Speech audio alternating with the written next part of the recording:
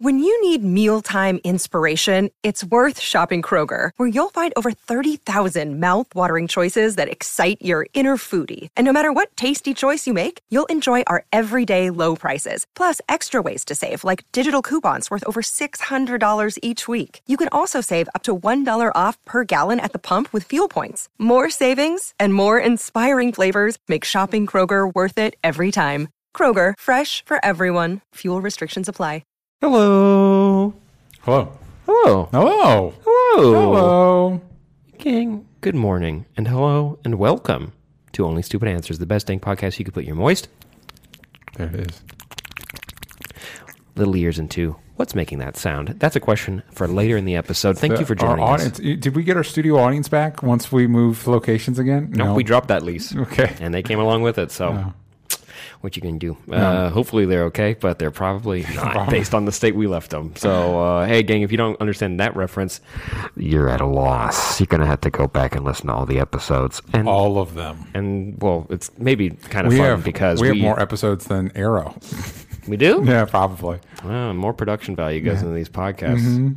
No one's breaking their back on this set, I'll tell you what. That's for sure. Pretty sure no one's gotten that hurt on Arrow. Not on Arrow, but almost on Batwoman. Yeah, everyone stay safe out there, all right? It's a little warm. You know what? Cool yourself off with a nice, cool new episode of OSA. This is the show where we watch, talk about movies, TV shows, video games, comics. there we go, extraterrestrials, supernaturals, cryptos, currencies. Cryptocurrencies. No, we should do an episode of cryptocurrency. It's hard to explain. It's like blockchains. Yeah.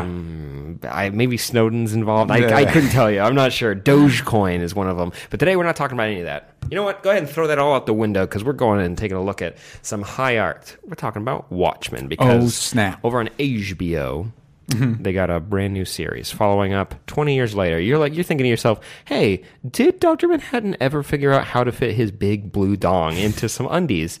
Well, we're going to get the answers. Thanks to HBO. Thanks to HBO. And the creators of Lost. Well, you know what, gang? I just couldn't fathom it, so I'm glad that they're going to spend 9 hours explaining it. Is that how many episodes we get? 9? 9 episodes. Should be And 12, that's what all... 12, and Lindelof said that's all he wants to do. But he's like, that doesn't mean the show's over. He's like, that's all I want to tell the story. Okay. And then he's going to go deuces and leave. And so this could be it for Watchmen, which we thought that 80 years ago. What happened in the 80s 20 years ago. Yeah. But you know what? Before we do that, let's get into some business. 30 years ago. 30 years. Yeah. 80s always feels like 20 years ago, right? Like it's just perpetually 20 years in the past. hey, that's how comics work, right? Yes. Let's go ahead and give a quick shout out to all the people over at iTunes. RIP to iTunes. We're talking about Apple Podcasts. There it is. That's where Reborn, remade. That's where you can rate and review this podcast. Give it a little 5-star if you're feeling that it's deserving. Please and thank you. And that helps us get higher up in the charts. But the biggest way you guys could support us is by checking out patreon.com/onlystupidanswers. We just restarted our show, Super TV Showdown with Roxy Stryer, where we watch all of the CW shows, all of the superhero shows. We actually already talked about Watchmen to some degree with Roxy, and that was really cool. This week, you can join for as low as $5 a month. Get all the episodes, all the audio podcasts you could ever dream of. We're talking so many hours of content. If you were like, I don't have enough content from these boys, don't worry. Double it, maybe even triple it, and you'll find it over at patreon.com/onlystupidanswers. All the content you could ever need. Leading up to Crisis on Infinite Earths, we're digging deep. Gang. Yep, watching all the shows. All of them. DJ, Yes. you gonna watch Black Lightning next week, you think? You tell me, man. I can watch it. Yeah? Yeah. Well, I don't want to. So what am I going to drop? Flash? No, you gotta watch my boy. Even if it is bad. But gang, you know what? Watchmen is, I'd say it's in a league of its own right now in comparison to the rest of those. But before we get into that, DJ. Yes. Let's talk about our favorite segment. Or let's do our favorite segment. Let's do it. Let's do that favorite What are you segment. into this week? So I know we don't normally talk about music on this platform. I actually wanted to talk about music today. What? I just listened to a new Music day. album. Okay, so I don't know how I came across this band. I was listening to, sometimes when I write, I start off listening to music, and then because I'm easily distracted, I have to stop listening to music because I can only do one thing at a time in my brain. But I came across this British... Oh, dang, I thought we were going to get close because mine was a band as well. Yeah, no, the British post-punk band called Idols, IDLES. And I'm kind of become obsessed with them a little bit. I really like so it's post punk. So the sound is driving and aggressive. I believe they describe their music as violent. However, the lyrics are focused on positivity and progressive ideas, and so there's just really interesting like tension in the music, because normally, at least in pop culture, with the way things are represented, when you think of music that's focused on being positive, you think kind of like, weak, light. Those are the things that you might associate with that. Whereas music that is more that is tougher or harder, you think like cynical, mean, whatever. So the tension of having music that is more intense, with lyrics that are really trying to unpack the idea of, because I think the second album is called "Joy is an Act of Resistance," which is a great description of what the band's trying to do, and it's an earned. Like, there's a piece I think in Rolling Stone I was reading that it was an interview with the frontman Joe Talbot, and it was talking about their ideology and how like their music tackles toxic masculinity, and the Joe, the frontman, like his mom had a stroke when he was 16, and so he had to take care of her until she passed away right before the first album dropped. Wow, damn. He and his significant other had a miscarriage right before the second album, and there's a song on the second album that deals with that. And so it's like they've been through. It's not like, hey, everything's going to be fine. It's like, hey, things aren't fine.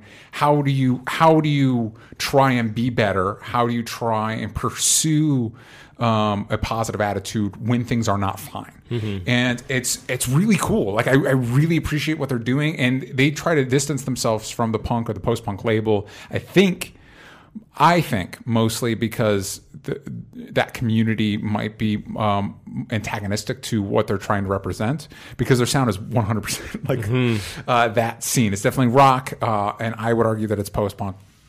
But I recommend checking it out. I really, I'll play some of it for you after we're done with the episode today. But they're doing really cool stuff. I've mostly listened to their second album. I want to check out their first album.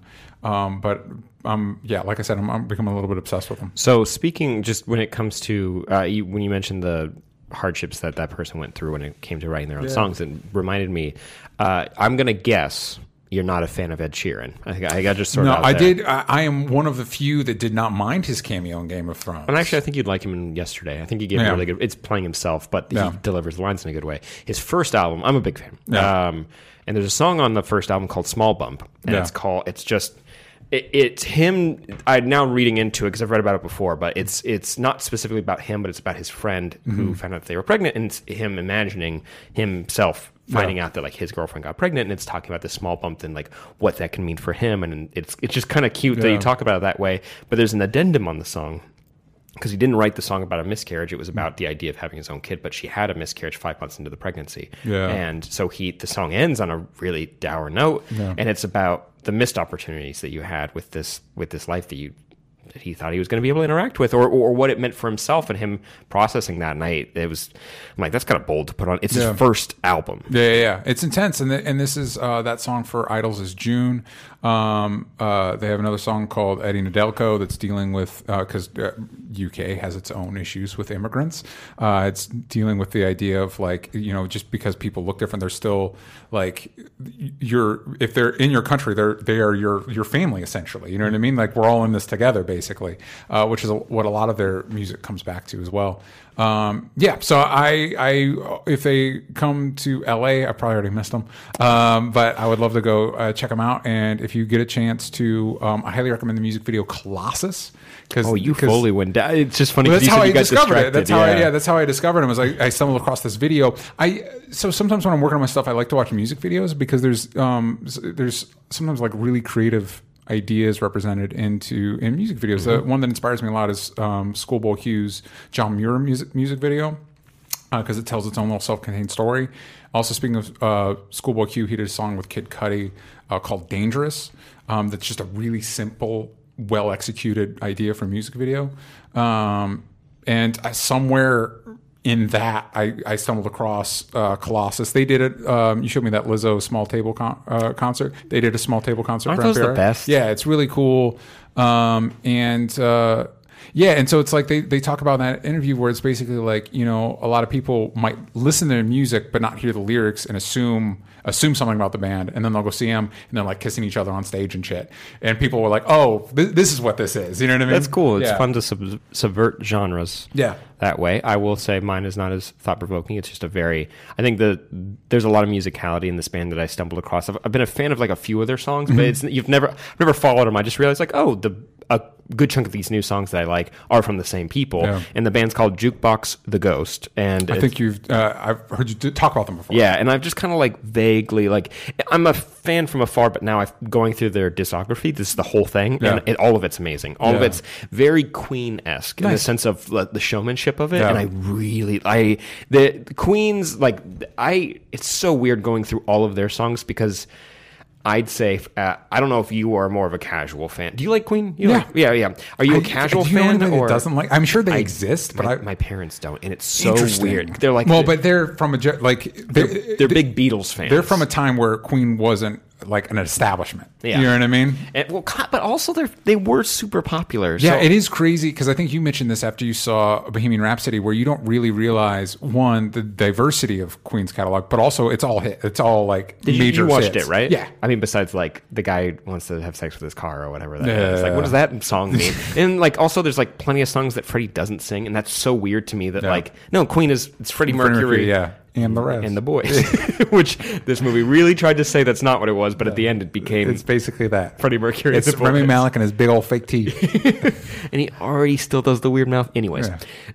Wow, that was a little hiccup that just scared me. Jukebox the Ghost, though, is thoroughly entertaining, and the musicality to the stories they're telling. I like the little stories. There's a song called Everybody's Lonely, because it's like I think the lyric is like, why is every goddamn song either about like making money or falling in love head over heels? It's like, oh, it's because you're lonely. Everybody's lonely. And so like, that's the song, but I'm like, I kind of want to sing this. Like, there's a part of it that like the music kind of seeps into your soul, and even there's some of their songs where they pull like they introduce one of the albums with like a Peter Pan-esque choral introduction. Like, not that bands haven't done that before, but it starts out, sounds very Disney-esque, sounds very retro, and then it gets into the song, and I'm like, man, it's like riding a wave. I really dig it. Like, it's a band that I definitely want to check out. Also, are you familiar with Jon Bellion? I am familiar with the name, but nothing associates with that for me. You should check him out just on the pure talent that he has, because the songs might not be. Actually, I think he has I think he's very approachable, even though his genre I can't really nail down. It's not. It's not electronic. It's not whatever. He's basically just mixing and mastering all of his own music, but he can play all the instruments, but he also uses electronic sounds, and he does all of his backup vocals. So doing on tour, I don't even know what that's going to look like. But a band that always gets associated with him is called AJR, and AJR is thoroughly entertaining, and also like Knives Out. We saw Knives Out today, and there was a lot of very up-to-date jokes that were happening for politics, and in a sense also like, I'd say like internet culture, and AJR is very good at capturing the internet culture and making a song that's very up to date. Like, they have a song called I'm Ready, and it's this I'm ready from SpongeBob, and they use that as like the underlying beat for the entire song, which I'm like, this could get bad. But they actually do a good job. They do a really good job. So Jukebox the Ghost is a recommendation from Sam and AJR, and those are both, they're starting to pop off more, but now I'm looking for concerts for them, because concerts I love going to concerts. It's just never in my brain to ever look to go buy tickets to go to them. So I want to do it more. I feel like I wanted to ask you, bringing that up, like, how do you find music now, and do you find that it's changed from when you were younger? Because when I was younger, it was like you'd have bands that you liked, and you'd get excited from albums from them, and then you'd find other music through friends. And now it's like, I usually find a group and they've got like 3 albums or something, and then maybe 2 years later you're like, oh, they had another one. Oh shit, I didn't even know. You know what I mean? Like, it's just different. It's just a different experience now. Well, I mean, I guess with the age gap between us, I think the way I found music mostly was, besides like siblings, because like my sister would like play music, and that's definitely shaped a lot of my taste. Like growing up with like Death Cab for Cutie and like Postal Service and like all that like indie crowd and everything. That was my stuff, and also the Beatles, because parents always played them, and I'm still a fan. That's always a fun game. Like when you hear a song on the radio and you're like, is it Death Cab or Postal Service? Yeah. Trick, it's probably the same. Both amazing though. But That's how I would find it. But as I was growing up, I'd go through iTunes because you had the top charts right there. That was really easy to follow. Like, because I didn't really watch Billboard or VH1 or MTV or anything as a kid, because mainly I was like, I'm a good kid. Bad kids watch that. So I would go to iTunes and I would just look at that, and I'd start like listening to previews. Yeah. Remember iTunes had like the 10-second previews of songs? Yeah. And so you'd like play it, and I'd be like, yeah, that's pretty good. Dad, can I spend $1.29 to buy this? It's just $1.29 or 99 cents. Exactly, it was 99 cents. Now it's like $1.29. Or I don't even know if you can still do that on iTunes. Oh, the preview probably not. But I think you can on Amazon. But now Spotify does a good job. They have their Discover Weeklies where they curate playlists for you, and also they have a full running list of all the new releases. And they have like, I always go through their mood playlists that constantly change, because you can just like pick like whatever you want it to be. Like, I always go through like coffee shop ones where it's like, this is like a coffee shop like sound bites and stuff like that, where it's like it's a good mix of instrumental and vocal stuff, and usually you're able to find some good stuff in there. I am fucking old. I still listen to the radio when I drive places. And every time the radio turns, I'm like, God, it's always way louder than my music, and it always scares the crap out of me. Yeah, I still listen to, there's a local station that's publicly supported, and they usually play some pretty cool stuff from all over the spectrum. And then a KRQ, and stuff like Jack FM, stuff like that. 3.1, you gotta support like, that. Well, because you don't do this. I know you don't do this, but like I've got like my 5 that I cycle through. So when one hits an ad, you're like cycle. Well, as soon as I leased my car, but like as soon as I got in there, I programmed the radio station. And I have the presets. And after that, like there was a point where I'm like, I totally forgot the code for the radio stations, because I just had them pre-programmed. Exactly, and you have to remind yourself again. Yeah, but I rarely have ever discovered music from that. The publicly supported one, and I again, we just discussed, I forget their code. Sometimes I'll discover like dope older music that doesn't really get played, because like with the other stations, like when they say like the class, it's like 5 songs that they just keep playing. You know what I mean? This one, you'll find some really, really interesting stuff. It's crazy that they kind of drilled into our heads for a while. Yeah. Like the codes for like the radio because they've got stations. those little like tags, those little like sing-songy like KROQ. What is the no? But I'm thinking like 93.1. Yeah, 93.1 for Jack FM, and then like the 98.7.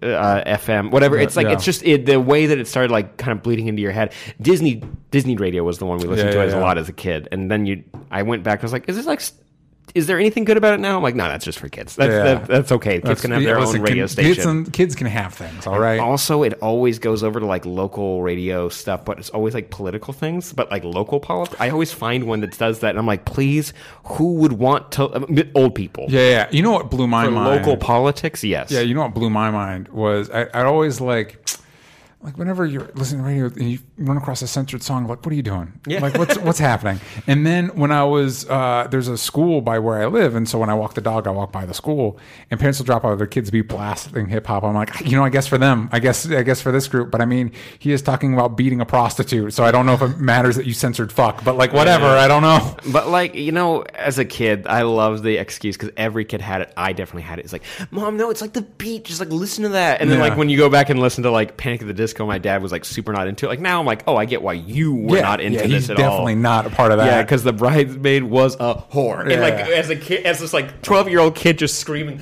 whore in the backseat of the car, because I'm like, no, I'm not like saying it. I'm just like singing it. Yeah. Thank God I only did it for like indie.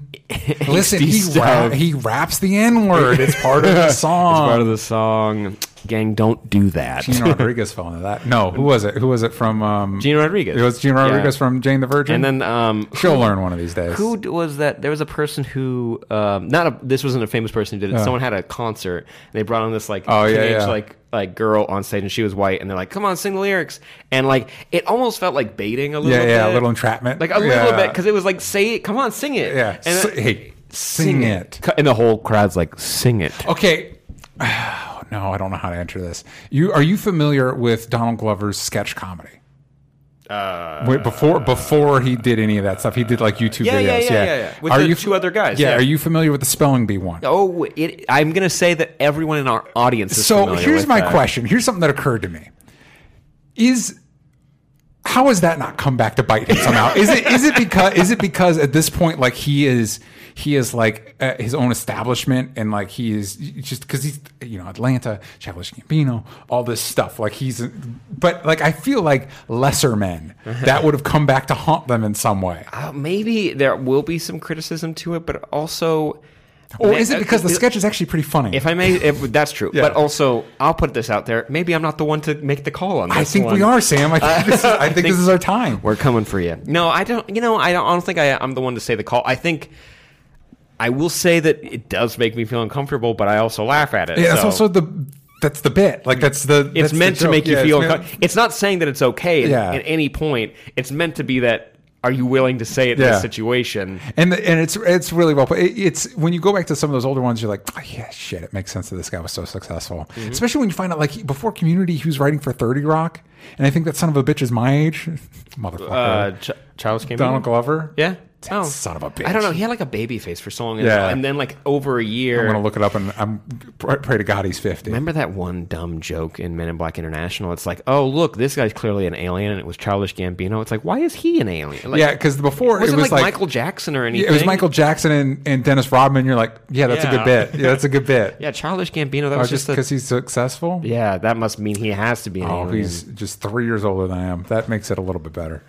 Okay, there you go. I've got 3 more years to get as famous as Childish. I can't wait for Atlanta season 3. That show is it happening? Good. It is happening. Yeah, whenever. Oh no, now I'm scared. Yeah. Hold on. I mean, it wasn't canceled. My wife was listening to the Can You Feel the Love from the new Lion King movie, and it's not fair what they did to Donald Glover because he is tremendously talented in so many ways. But he is in no way a vocalist on the level of Beyonce because she's Beyonce. Mm-hmm. But he is very good. I'm not saying he's not very good, but it's Beyonce. So what are you doing? Okay, so it is getting a 3rd season, but there's no like confirmation. I think I'm going to rewatch Robin season because it was really good. What was that whole episode where they didn't air ads? Yeah, that was what was the name of the guy? The guy it was kind of a Michael Jackson stand-in. Speaking of him, he went to the award show as that character. Yeah, that's great. I'm going to look that up really quick. That's you know great. what? We've talked enough. I do want to give. I'm also a big fan of. You like the barbershop episode? That one gets mentioned a lot. I'm a big fan of. I think was Florida Man was the first episode, and I thought that was a nice in. Cat Williams. Yeah. Oh man, that was a really good episode. I do really quick before we get into Watchmen. I want to give a shout out to Cody Moyer, listener, Cody. Because Cody sent a couple gifts to us. I actually brought the T-shirt home, but he gave me a Scranton Penguins hockey jersey, basically, and it says "From Dwight #1" on the back, and DJ got a Moon Knight. So stoked. Was it Mr. Knight? Yeah, it says Mr. Knight uniform where he's basically wearing the suit with the mask and everything, and it's so rad. And I'm bummed that they haven't made a real like an action figure of this. But this is so rad. There's no way if you're watching right now, there's no way this isn't going to be in the TV show. Listen, I don't know that there's a version of Moon Knight's costume that's not cool. But this is by far my favorite. I didn't know that the Funko Pops were bobbleheads. They're not, right? Not all the time. This one is. I also think it's such a cool. It's just because a lot of times Moon Knight is he's like Marvel's Batman because his costume's similar. This is different. This is really this cool. This looks like Dr. Manhattan. Yeah, I'm a big fan. I'm a big fan. I hope I am a little bit nervous for the Moon Knight. Show. Not that I'm worried that it'll be not good. I'm sure it'll be good because Marvel. The worst Marvel movies are fine. Also, the weird cleaning house that they're doing right now. It feels like they really want some. They want some uniformity when it comes to the quality of their TV shows. Yeah, I mean that wouldn't hurt. Yeah, that wouldn't hurt. Actually, I have some theories on that. That whenever we talked about doing an episode talking about what they could do with Spider-Man in the future. Oh, well, yeah. Well, I mean, the whole Sony garbage and everything. Yeah, I know, but it's what they could do once Spider-Man's gone to kind of fill that void. Yeah, but that's for another episode. This episode we're talking about Winona's getting comfy. Yeah, we're talking about Watchmen. All right, so hopping into it, they premiered the first episode. It's hot and we're running out of ice. I believe that's what it is. That's the name of the first episode. I think it's summer. It's summer and we're running out of ice. That's the one. I was trying to figure out. I didn't get a chance to look this up. I was trying to see if that was maybe a lyric from Oklahoma. It is. Oh, cool. The song later. Yeah. The character we see singing the Oklahoma theme song. Mm-hmm. Call it the theme song. Don't fight me on that. He sings that lyric later. There you go. And so that's kind of cool. And the next episode we're getting is titled, which is airing Sunday, is Martial Feats of Comanche Horsemanship. That's quite a... It's a mouthful. Well, actually, we have titles for all 6 of the first 6 episodes, and then 3 more after that. She was killed by space junk. I'll stop reading them after that because I'm excited to get into that, because that can't be a nod to what happens in the episode, because the title of this episode isn't really pertinent to what's happening. But overall, we mentioned this in our review for Super TVs, but since this is like a little ad for the listeners that might be on the fence about going to Patreon, what did you think going into this first episode? So I think I was pretty vocal about the fact that I didn't really feel like... You picketed, I remember. I did. I mean, I was out in front of the HBO offices saying, hey, don't do Watchmen, but also give me a job. Yeah, and here's the script. Oh, no, the script keeps falling out of my pockets. Because I didn't watch Lost and I didn't watch Leftovers, so I don't have any, like, residual Damon Lindelof love. He just exists, and that's what I hear. I will probably check out Leftovers before I check out Lost, just because of the amount of content. Good call. Although I did like the Lost finale, I did watch that when it aired. I know it didn't get why everybody... Then again, I didn't watch the show, so what do I know? You don't know the stakes. Anyway, so I didn't like... and I'm not one of those people that's like, you can't ever touch Watchmen. It's a sacred document. You can never... Because I've enjoyed Doomsday Clock. I enjoyed parts of Before Watchmen. I think the Dr. Manhattan spinoff and specifically the Minutemen spinoff were great. Which one did Darwin Cook work on? Minutemen. There you go. Yeah, and it was Shocker. That's really amazing. So it's not that. It just didn't really look like Watchmen. I didn't know if I needed it. And maybe a little bit of the, like, not my feelings towards adaptations, but the audience's like, you better get it right. I don't like those hot takes or any of that stuff. I didn't need it.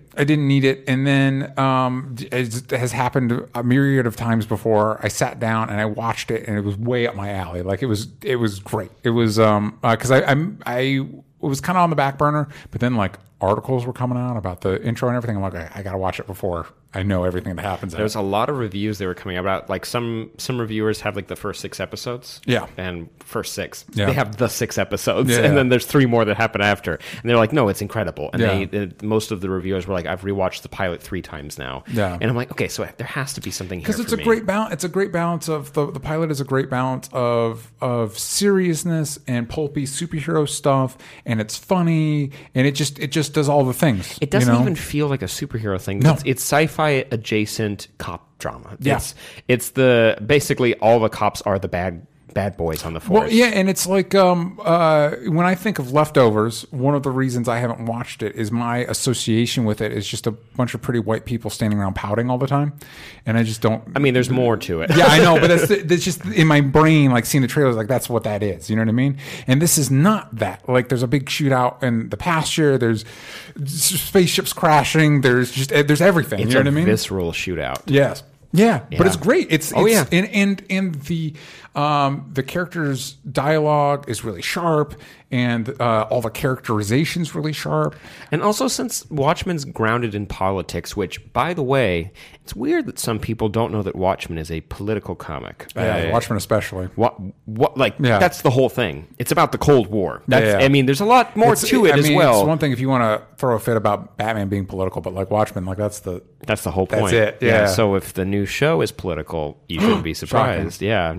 But it's political in an interesting way because, and I haven't heard a lot of people talking about. Are we just diving right into spoilers? But really quick. So I asked your initial thoughts. So I'm going to share mine. Please do. I'd say that overall, this was I was excited for it, but I think there's just like that kind of nervousness where, not to talk about this for too long, but Game of Thrones, it just took me a while to get into it, and then it ended up being really good. Like, but the first episode when I watched it, it never really did anything for me. Yeah. I was just nervous it was going to be that and whatever, and I was also thinking about the show. Like, you got to go through the second half of the second season, and then it'll be good. Yeah, and I'm like, I don't want to do that. Also, we watch so much superhero TV. It's hard to get it right.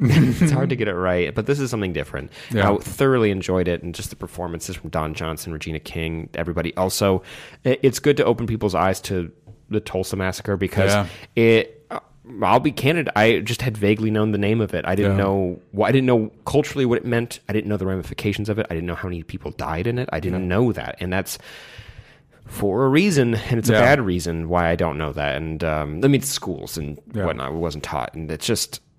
It was. I'm glad that Watchmen used that. Because school just wants to be about a good time. You know, they're not going to tell you about the sad stuff. You know what I mean? We're hanging out. Yeah. You got to teach yourself that stuff. Yeah. That's what the internet's for. But also using that to not only teach your audience, but using it as a backdrop for like motivation for a vigilante. It's like, you should. Hooded Justice. That makes sense. Why the entire setup they have so far with the motivation from Bass Reeves and being a kid and losing your parents, like this is Batman's origin story. Basically. Yeah, which is what you're talking about. Is it's implying that this, because it's not confirmed yet that this character. We see an old man who is rolling around in a wheelchair is the young boy we see in the beginning, and it could be Hooded Justice, one of the first superhero. Yeah, which I think was smart.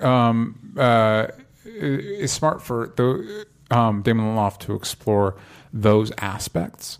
It does, because again, the one before Watchmen that I really loved was Darwin Cooks, and he kind of dives into Hooded Justice a little bit. So in my brain, that's kind of canon. You know what I mean? Like, just because it's really fucking good. But yeah, it's interesting. Yeah, it's just a really great setup.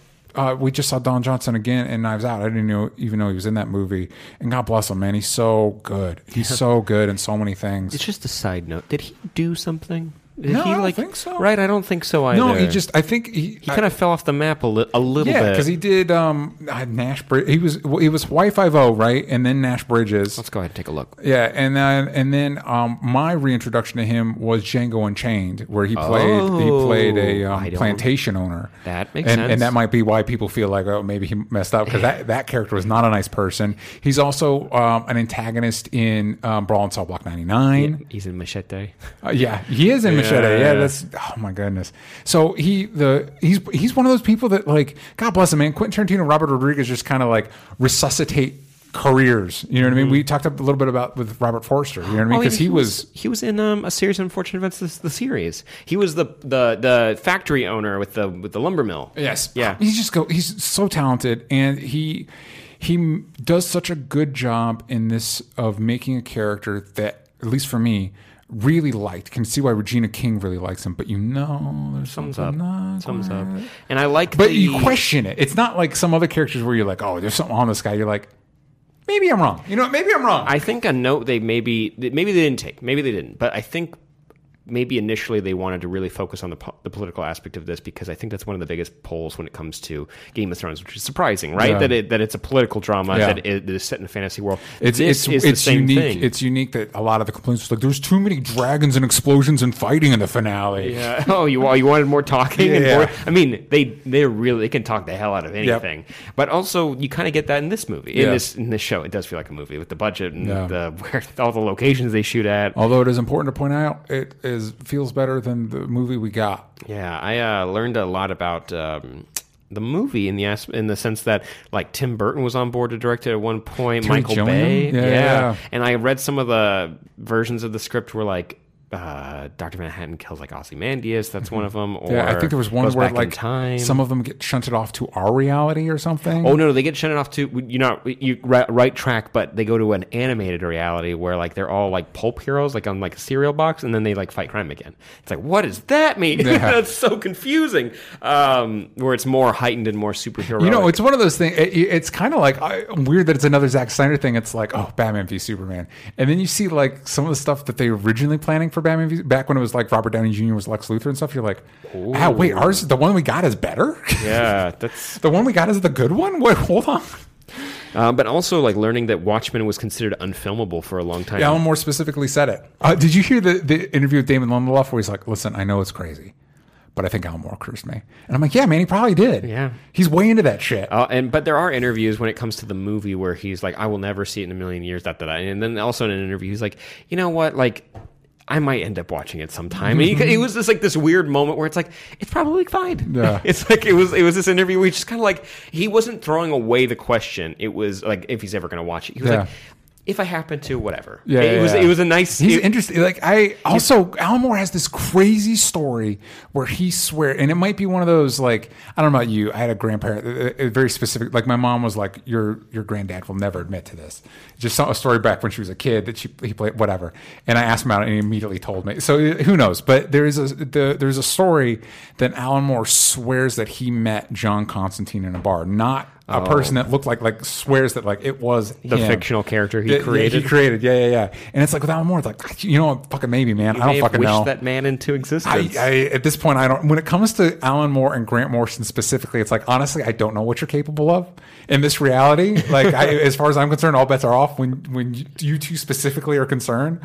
So you know, whatever, man. And also, like, I know, like, recently, like, Donnie Cates went and hung out with him in London and stuff, and they just like talked and shot the shit and stuff. Also, long running joke for the Venom comic that Donnie's writing right now. Him and Ryan are like, oh, it's going to sell more than Watchmen. And he talked to Alan Moore about that, and it was like, oh, that's funny. Oh, but bringing it back around a little bit, you notice, I didn't notice this in the movie, but on this show as well, it's the comic created by Dave Gibbons. Yeah, and it's the same for the movie, and I've met him, and he's very lovely. That's cool. And props to him for being willing to cash in on successful comic. You know, they're dealing with it however they want to deal with it. If Dave Gibbons wants to make the most amount of money from it, good for you. Yeah, go for it, man. Yeah, when it comes to adaptations like Doomsday Clock, everyone was nervous about, and it's still not done. Yeah, this show might be done by the time that's true. That finishes.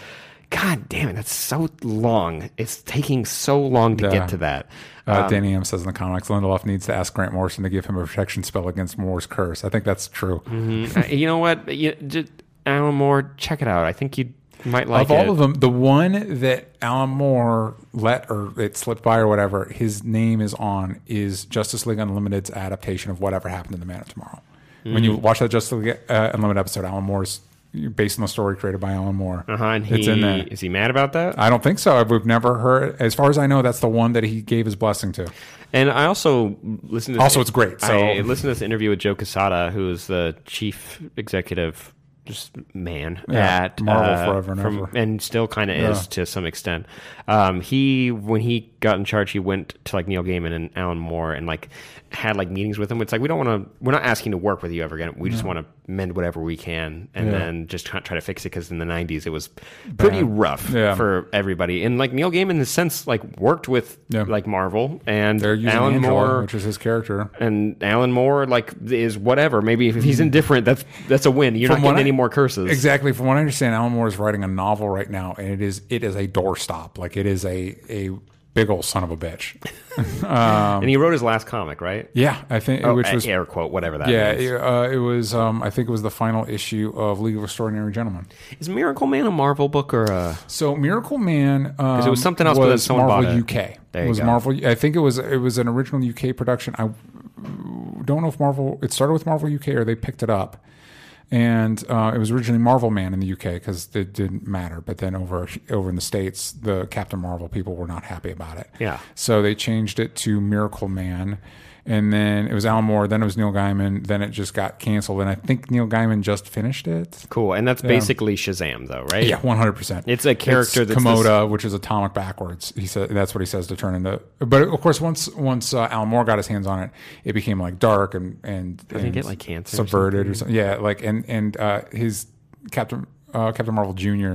becomes like a murderous sociopath and all that stuff. Yeah. Sounds about right. Yeah. But hey, we're off on tangents. Let's go back to Alan Moore's biggest baby. Did she knock her head a little bit when she leaned back against the wall? Good pup. She went straight to sleep. She doesn't hit that power strip. Please don't lay on that. So like when it comes to what comes after for Watchmen, this show's doing a good job adapting it, especially when it comes to Vietnam, because there's not really much said about the Vietnam War except for that we won it in the comics. Because of Dr. Manhattan, like, we definitively won it to the point where in the show Vietnam's a state.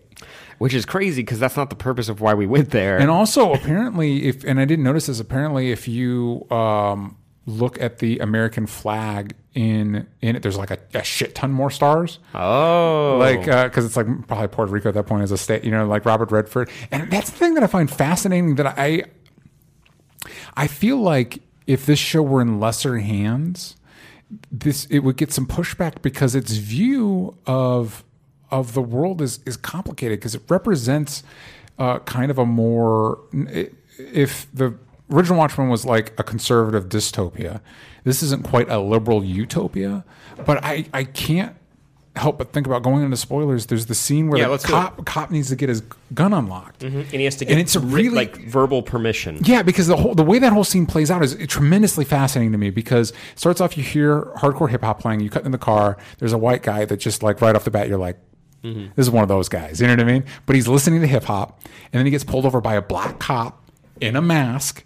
The cop immediately feels threatened, and then he goes to have to get his gun unlocked, which theoretically is like, this should be a positive thing because we want less gun, like in this country we want less gun violence, but then because he can't get his gun unlocked, he gets shot and killed. And it's like, that's the world you're presenting here is so complicated, and I'm just surprised that, maybe because it started with the Tulsa massacre, that other people are still unpacking that, but like, I'm surprised there hasn't been more like dissection of that or pushback on that or any of that stuff, because what it just plainly paints like things are complicated. You know what I mean? Like, you'd think like having a cop's gun and he has to get the guy's permission into his security cam. Like, theoretically, this should be like great. This is the best version of a but cop. It's scary as shit. You know what I mean? Like, and Panda's immediately one of my favorite characters because they call him Panda, and you think it's just a nickname. And then you see him; he's got that giant like panda head, gross mascot panda head, like it's dirty as shit, and it's like,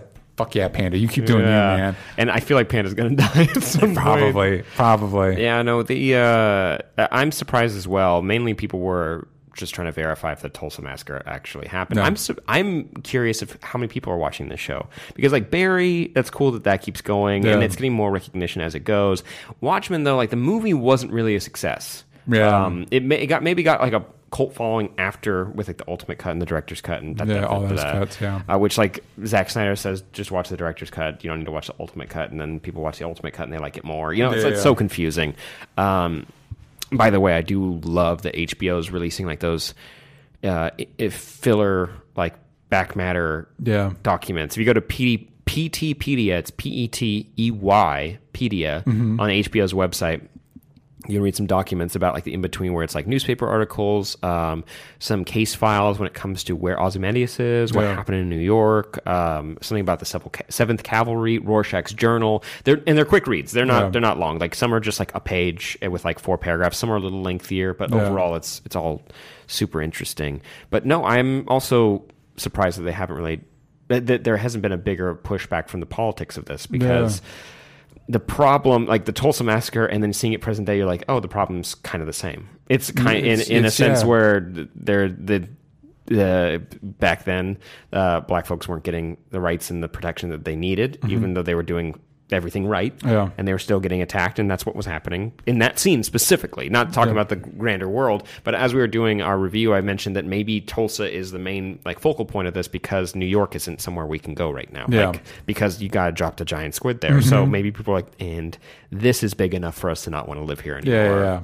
Like, also, like, maybe there are a few people that live there. Maybe it's safe now. In the back matter, they talk about that.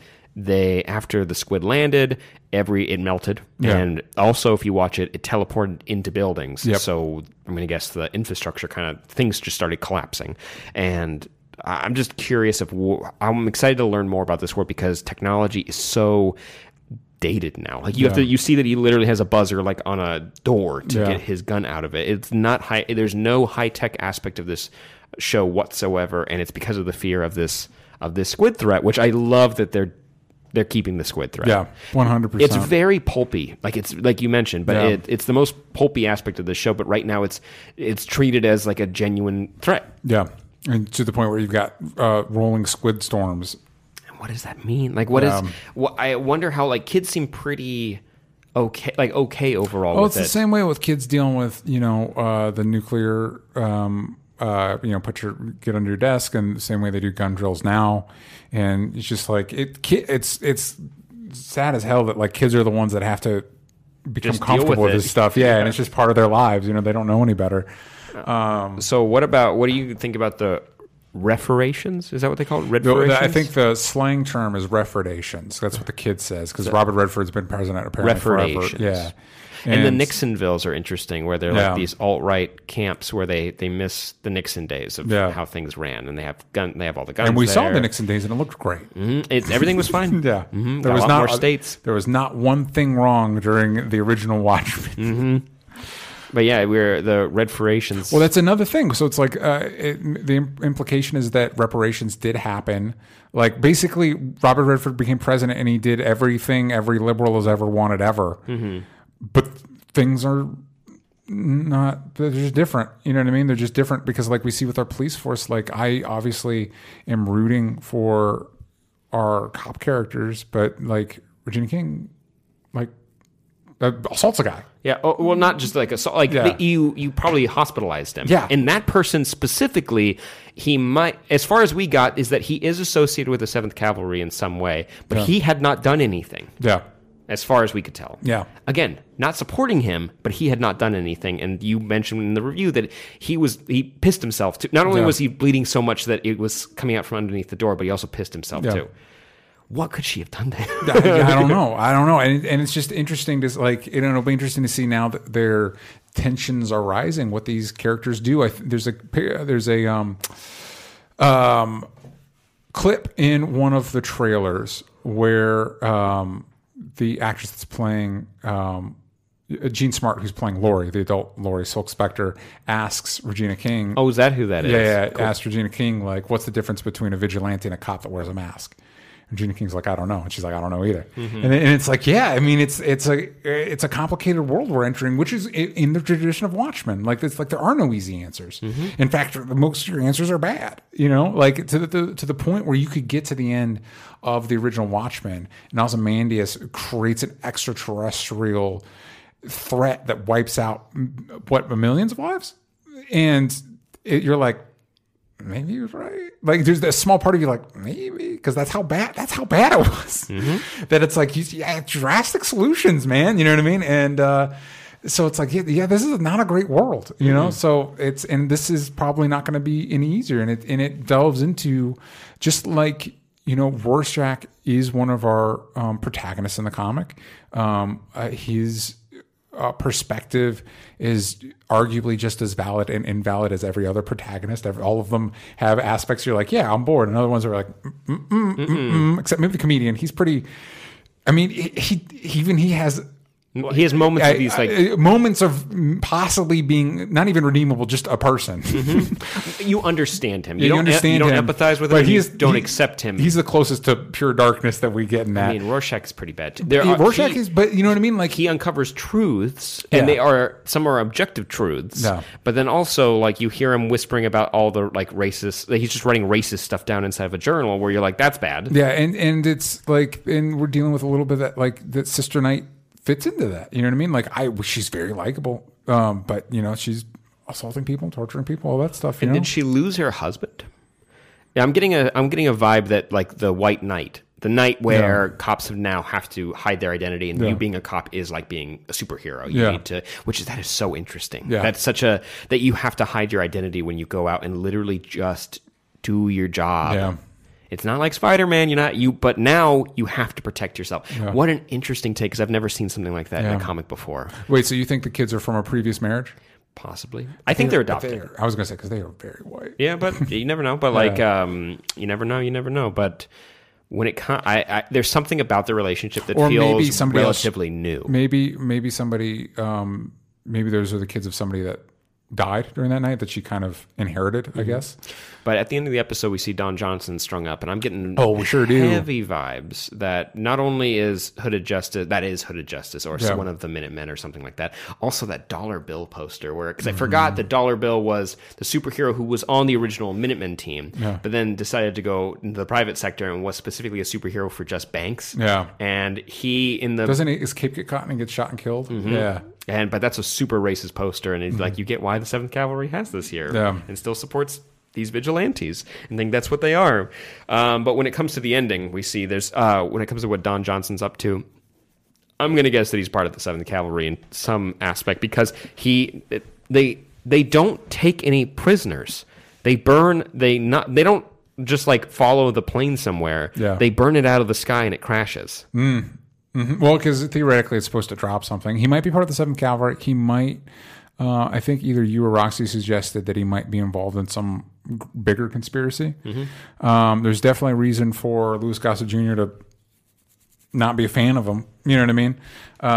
So I'm interested to see, that's probably how Don Johnson's going to show up as flashbacks and stuff, like detailing whatever he was up to. I like the idea of him being Hooded Justice. It does lead to me, and also the setup for that's great. You think I can lift 200 pounds? And you're like, whatever. And you just kind of move on. You're like, oh, damn, he can. And because also we see that American Hero Story is going to be focusing on the Minutemen, but specifically Hooded Justice. And so it'll be interesting to see how that all lines up. Apparently, Ryan Murphy was supposed to make a cameo as the showrunner for my American Hero Story. Which I like that too, because it's a good way to like show you that there were superheroes before, but now they're not here. Yeah. The cops have taken that role basically. Yeah. And it allows you to like, you can learn about the Watchmen comic as the show progresses. Yeah. And I think people who've never read it or seen the movie or anything, I think this pilot, as far as I can tell, gives you just enough to show you that the world is kind of confusing, but you can understand the complicated politics of it that are interesting. We would never see this in anywhere else. There's not a Marvel or DC movie that's going to ever deal with this the way that the series can. Yeah. And you know what? Maybe there's never really meant to be a Watchmen movie. You know what I mean? Yeah. Like maybe a series is what it always needed the room for. Like it needed room to breathe and to be able to explore every nook and cranny that you possibly could when it comes to every side of this debate or this argument or all the different, I don't know, hot takes that they got. But I did want to say, I'm guessing we have some supernatural aspects when it comes to Hooded Justice. I'm not familiar with like he's old as shit. Like I don't in the comic. I'm guessing he just wears the hood and he fights. He's a big question mark in the comic. You know what I mean? Like, and that's why I think why a lot of people when they're filling out the backstory, they like. I think the implication, if I remember correctly, the implication of Minutemen is he might be gay. You know what I mean? Mm-hmm. The idea that maybe he was black makes a lot of sense. You know, why he's hiding his identity because of the era he was fighting crime in and how people would perceive that. I think there's a lot of merit to this Hooded Justice argument because, again, he's going to be in the show within a show is going to talk about him. He did hang Don Johnson's character. Mm-hmm. But I'm interested with this idea. Do you think we'll get another supernatural character on top of Dr. Manhattan? I think it wouldn't be best. I like the idea of just the one. And also it's an accident. Because we really bungled it with the one. Yeah, like the idea of having two of them there, I don't know what the argument is exactly. Maybe the idea that Dr. Manhattan was birthed out of this like more like conservative worldview.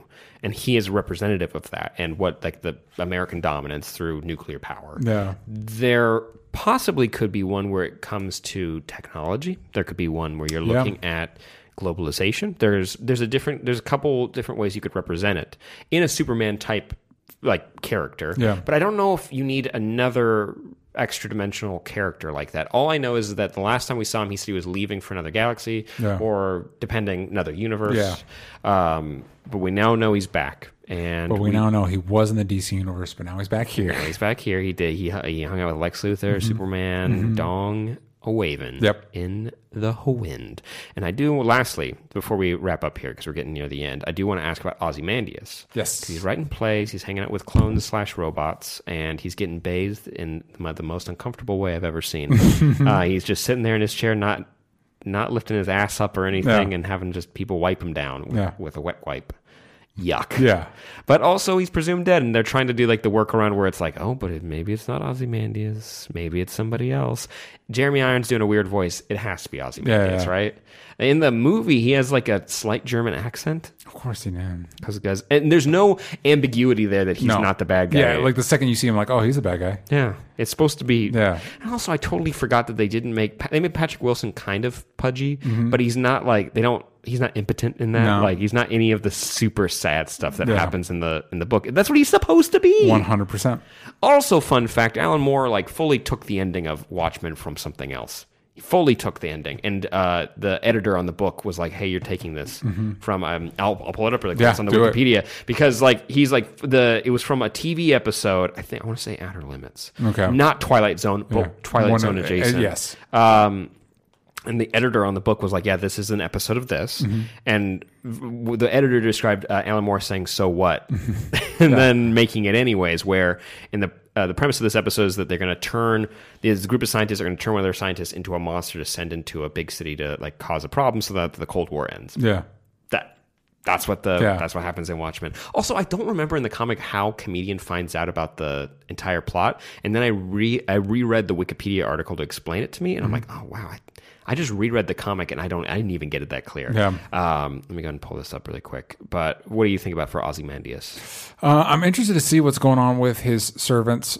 I'm really, now that you said that he just wants to do these 9 episodes, I'm really interested to see where this goes. Like, no wonder it's like cooking. You know what I mean? Like, we don't have any time to mess around.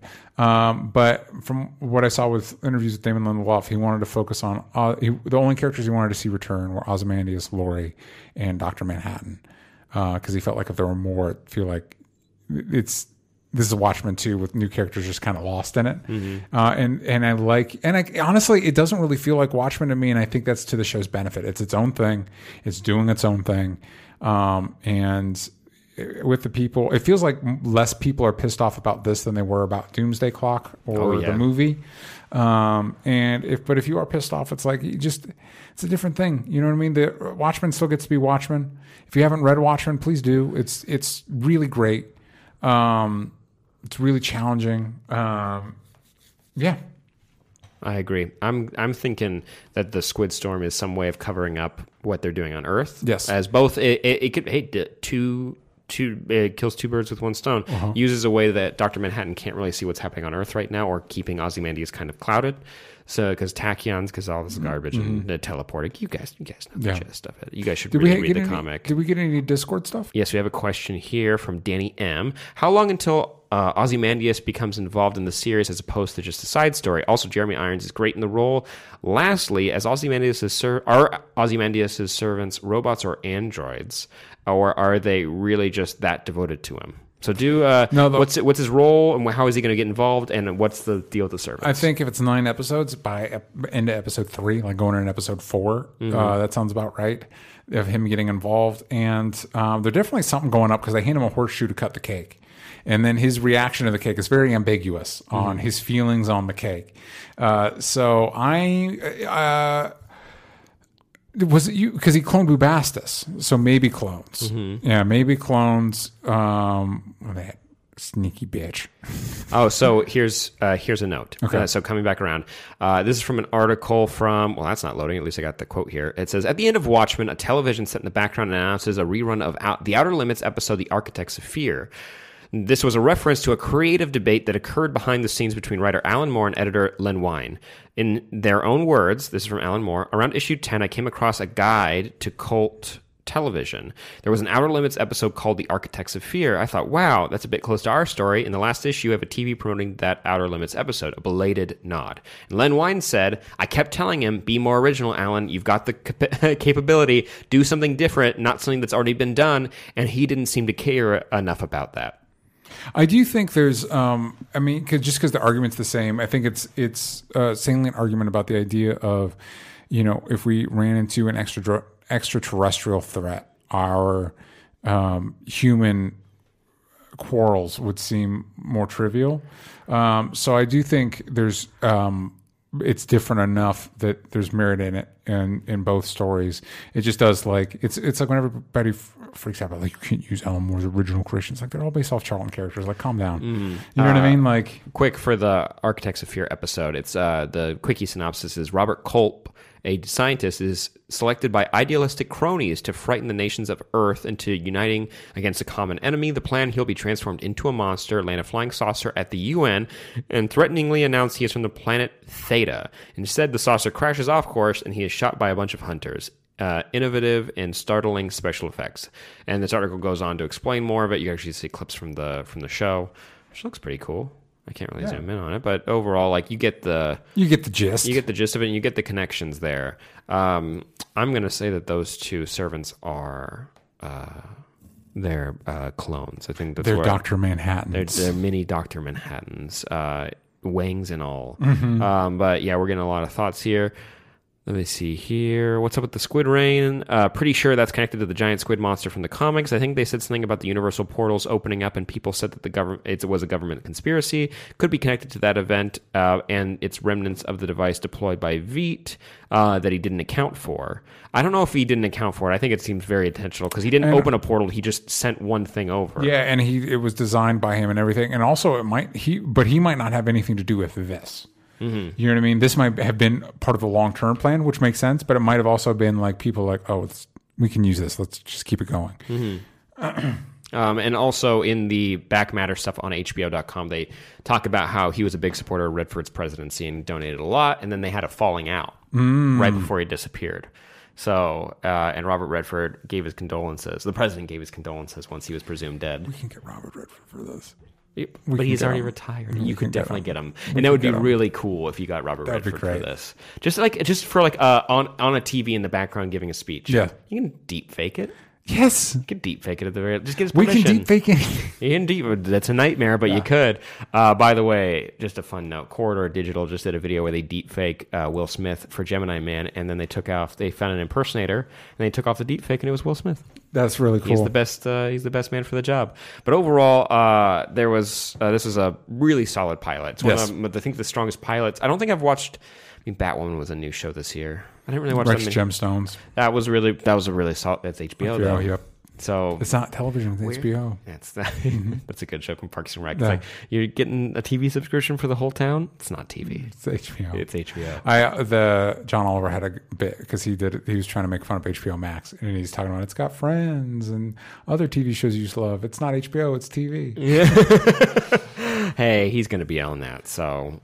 Think about that. Think about that before John you get Oliver snippy. Moore. But I'm going to be checking out more of this series. And also, if you guys want us to do reviews for this, I think we're going to do one for the second episode. If you want to tune in to youtube.com/onlystupidanswers, please do. Also go to patreon.com/onlystupidanswers so that you guys can check out Super TV Showdown Live. That's where we're doing our Crisis on Infinite Earths lead up, watching all the CW shows so you don't have to. Also talking about Watchmen. DJ, you want to plug anything? You, like Sam said, patreon.com/onlystupidanswers for all our content. YouTube.com/onlystupidanswers. Stay tuned for a Knives Out review soon. And you can follow me at DJ Talks Trash. At Sam Basher for me. Go check out One More Time. We watched Transformers last night, and I'm watching Avatar, and I'm watching Suicide Squad soon with Pat Graziosi. Boy, howdy, did we not like that movie. 2016 is when that came out. Yes, 3 years ago. That's 3 years ago. That feels a long time ago. Yeah. Justice League was 2 years ago now. Yes. That's weird. Yeah. Go Time check flies. that out. Oh, it does. And make sure you follow Only Stupid Answers on Twitter. You got the vowels from stupid. Bing, bang, boom. And also, give us some love for Winona. Winona, you want to say anything? Oh, she's asleep. It's a puppy over here. Good pup. Oh, nope, she's sleeping. All right, gang, be quiet on your way out. Winona's still sleeping. And we'll see you next time. Bye-bye. That was too loud.